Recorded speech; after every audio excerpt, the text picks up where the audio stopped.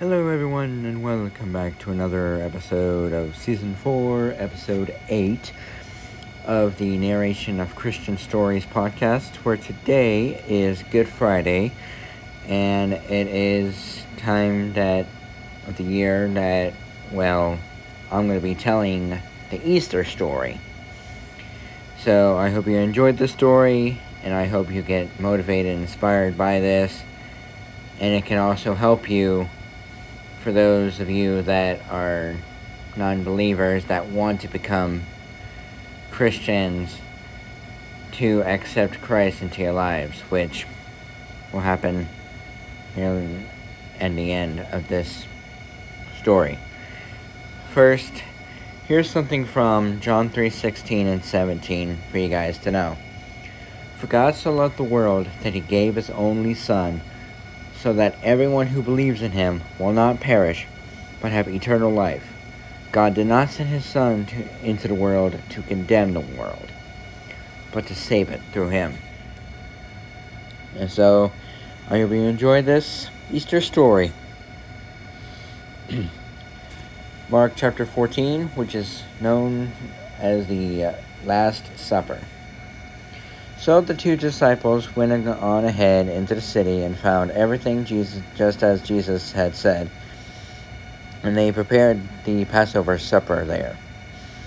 In the evening, Jesus arrived with the 12 disciples. As they were sitting around the table, eating, Jesus said, "The truth is, one of you will betray me, one of you who is here eating with me." Greatly distressed, one by one, they began to ask him, "I'm not the one, am I?" He replied, "It is one of you 12, one who is eating with me now. For I, the Son of Man, must die, as the Scriptures declared long ago. But how terrible it will be for my betrayer. Far better for him if he had never been born." As they were eating, Jesus took a loaf of bread and asked God's blessing on it. Then he broke it into pieces and gave it to the disciples,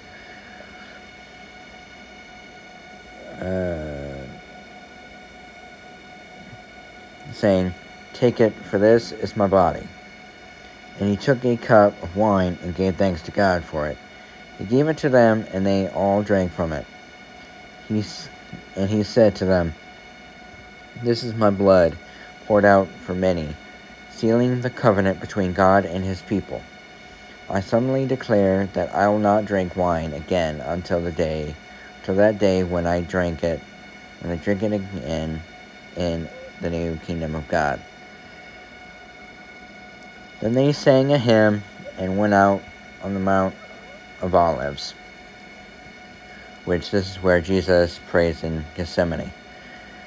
And they came into an olive grove called Gethsemane, and Jesus said, "Sit here while I go pray." He took Peter, James, and John with him, and he began to be filled with horror and deep distress. He told them, "My soul is crushed with grief to the point of death. Stay here and watch with me." He went on a little farther and fell face down on the ground. He prayed that, if it were possible, the awful hour awaiting him might pass him by. "Abba, Father," he said, "everything is possible for you. Please take this cup of suffering away from me. Yet I want your will, not mine." Then he returned and found the disciples asleep. "Simon," he said to Peter, "are you asleep? Couldn't you stay awake and watch with me even 1 hour? Keep alert and pray, otherwise temptation will overpower you. For though the spirit is willing enough, the body is weak." Then Jesus left them again and prayed, repeating his pleadings. Again, he returned to them and found them sleeping, for they just couldn't keep their eyes open, and they did not know what to say. When he returned to them the third time, he said, "Still sleeping? Still resting? Enough. The time has come. I, the Son of Man, am betrayed into the hands of sinners. Up, let's be going. See, my betrayer is here. Jesus is now betrayed by one of his disciples. Immediately as he said this, Judas, one of the 12 disciples, arrived with a mob that was armed with swords and clubs.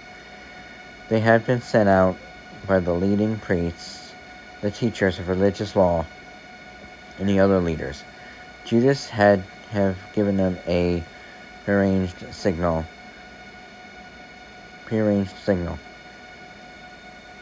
You will know which one to arrest when I go over and give him the kiss of greeting. Then you can take him away under guard. As soon as they arrived, Judas walked up to Jesus.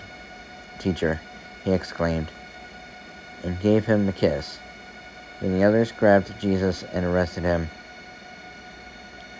But someone pulled out a sword and slashed off an ear of the high priest's servant. Jesus asked them, Am I some dangerous criminal that you come armed with swords and clubs to arrest me? Why didn't you arrest me in the temple? I was there teaching every day. But these things are happening to fulfill what the scriptures say about me. Meanwhile, all disciples deserted him and ran away. There was a young man following along behind, clothed only in a linen nightshirt. When the mob tried to grab him, they tore off his clothes, but he escaped and ran away naked. This is when Jesus is now crucified. So Pilate, anxious to please the crowd, released Barabbas to them. He ordered Jesus flogged with a lead-tipped whip, then turned him over to the Roman soldiers to crucify him. They dressed him in a purple robe and made a crown of long, sharp thorns and put it on his head. Then they saluted, yelling, Hail, King of the Jews! And they beat him on the head with a stick, spit on him, and dropped to their knees in mock worship. When they were finally tired of mocking him, they took off the purple robe and put his own clothes on him again. Then they led him away to be crucified. A man named Simon, who was from Cyrene, was coming in from the country. Just then, they forced him to carry Jesus' cross, and they brought Jesus to the place called Golgotha, which means Skull Hill.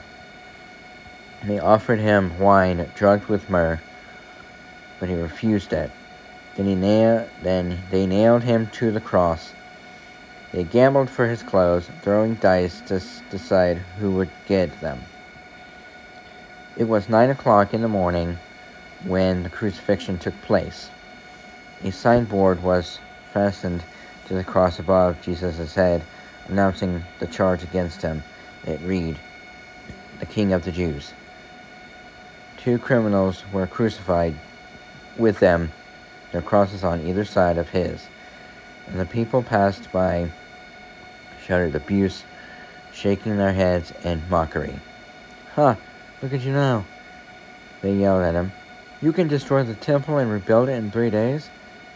Can you? Well then, save yourself and come down from the cross. The leading priests and teachers of religious law also mocked Jesus. He saved others, they scoffed, but he can't save himself. Let this Messiah, the King of Israel, come down from the cross so we can see it and believe him. Even the 2 criminals who were being crucified with Jesus ridiculed him. Which one of them decided to follow Jesus, to accept Jesus into his life before he died? And then it's time for the death of Jesus. At noon, darkness fell across the whole land until 3 o'clock. Then at that time, Jesus called out loud with a loud voice, Eloi, Eloi, lama sabachthani, which means, my God, why have you forsaken me? Some of the bystanders misunderstood and thought he was calling for the prophet Elijah. One of them ran and filled a sponge with sour wine, holding it up to him on a stick so he could drink. Leave him alone. Leave him alone. Let's see whether Elijah will come and take him down, he said. Then Jesus uttered another loud cry and breathed his last. And the curtain in the temple was torn in two from top to bottom. When the Roman officer who stood facing him saw how he died, he exclaimed, "Truly, this was the Son of God."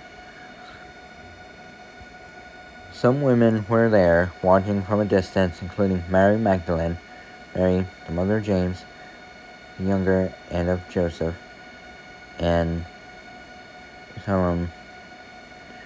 They had been followers of Jesus and had cared for him while he was in Galilee. Then they and many other women had come with him to Jerusalem. This is the burial of Jesus. This all happened on Friday, the day of preparation, the day before the Sabbath. As evening approached, an honored member of the High Council, Joseph, from Arimathea, who was waiting for the kingdom of God to come, gathered his courage and went to Pilate to ask for Jesus' body. Pilate couldn't believe that Jesus was already dead, so he called for the Roman military officer in charge and asked him. The officer confirmed the fact, and Pilate told Joseph he could have the body. Joseph bought a long sheet of linen cloth, and taking Jesus' body down from the cross, he wrapped it in cloth and laid it in a tomb that had been carved out of rock. Then he rolled a stone in front of the entrance. Mary Magdalene and Mary, the mother of Joseph, saw where Jesus' body was laid. Now is officially time for the resurrection, which that's the main reason why we celebrate Easter on Easter Sunday, is because of his, not only of his death, burial, and his resurrection. So that's the reason why that we celebrate Easter, is because of his resurrection, which this is the foundation of our faith in God, our faith in Jesus, and how we came to be as Christians, because Jesus died for us. So this is Mark chapter 16. The next evening, when the Sabbath ended, Mary Magdalene, Salome, and Mary, the mother of James, went out and purchased burial spices to put on Jesus' body. Very early on Sunday morning, just at sunrise, they came to the tomb. On the way there, they were discussing who would roll the stone away from the entrance of the tomb. But when they arrived, they looked up and saw that the stone, a very large one, had already been rolled aside. So they entered the tomb, and there on the right side sat a young man clothed in a white robe. The women were startled, but the angel said, "Do not be so surprised. You are looking for Jesus of the Nazarene, who was crucified. He isn't here. He has been raised from the dead. Look, this is where they laid his body. Now go and give this message to his disciples, including Peter. Jesus is going ahead of you to Galilee. You will see him there, just as he told you before he died." The woman fled from the tomb. The woman fled from the tomb, trembling, and bewildered, saying nothing to anyone because they were too frightened to talk. It was early on Sunday morning when Jesus rose from the dead, and the first person who saw him was Mary Magdalene, the woman from whom he cast out 7 demons. She went and found the disciples who were grieving and weeping. But when she told them that Jesus was alive and she had seen him, they didn't believe her. Afterward, he appeared to two who were walking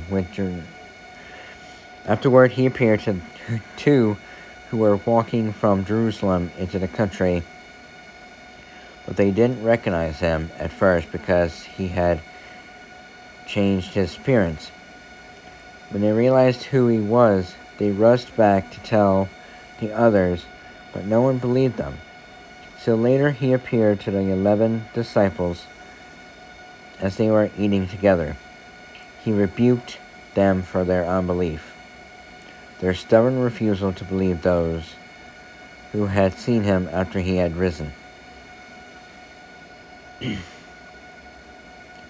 Then he told them, "Go into all the world and preach the good news to everyone, everywhere. Anyone who believes and is baptized will be saved, but anyone who refuses to believe will be condemned.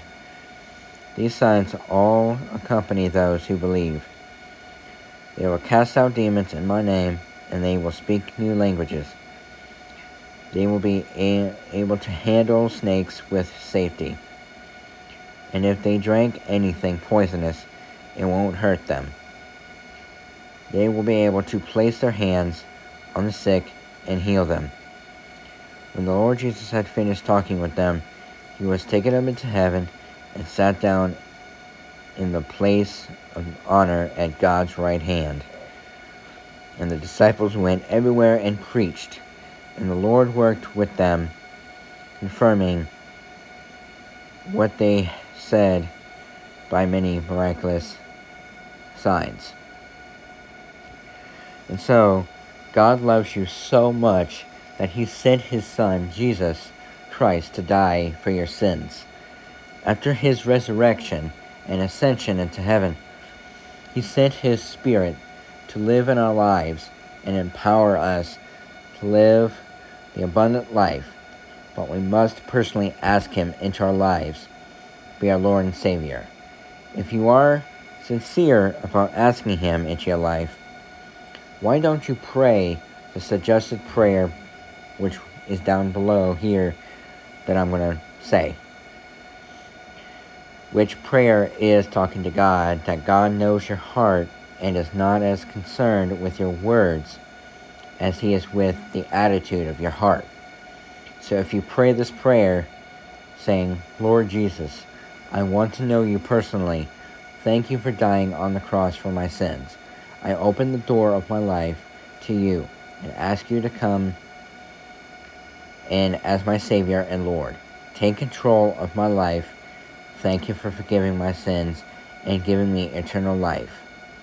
Make me the kind of person you want me to be. Amen." Is that the desire of your heart, to make this prayer yours? If so, pray now this prayer that I mentioned, which I'll say it again. Lord Jesus, I want to know you personally. Thank you for dying on the cross for my sins. I open the door of my life to you and ask you to come in as my Savior and Lord. Take control of my life. Thank you for forgiving my sins and giving me eternal life. Make me the kind of person you want me to be. Amen. If you pray that prayer and you're sincere about it, if you say yes and pray now according to his promise, this prayer, Jesus Christ will come into your life. So I hope you enjoyed this Easter story, and I hope for those of you non-believers are able to be inspired, motivated, encouraged, and guided towards salvation then this is a perfect time to do it. And I want to say this prayer to you one last time so you guys can know that if you guys would like to know Jesus as your Lord and Savior and ask Him into your life, then this is the prayer that you could ask by saying, Lord Jesus, I want to know you personally. Thank you for dying on the cross for my sins. I open the door of my life to you and ask you to come in as my Savior and Lord. Take control of my life. Thank you for forgiving my sins and giving me eternal life. Make me the kind of person you want me to be. Amen. I hope you guys can make this prayer as your desire to accept Jesus into your life, because He did die on the cross for our sins, so we can be forgiven. And if you guys would like know more about these stories that are being told, then you can contact me at blingblingjoshuan@gmail.com. And if not, if we can see each other in person, we can definitely see each other in person, and you can ask me then about these stories that are being told. Until next Friday, this has been the Narration of Christian Stories podcast. So bye!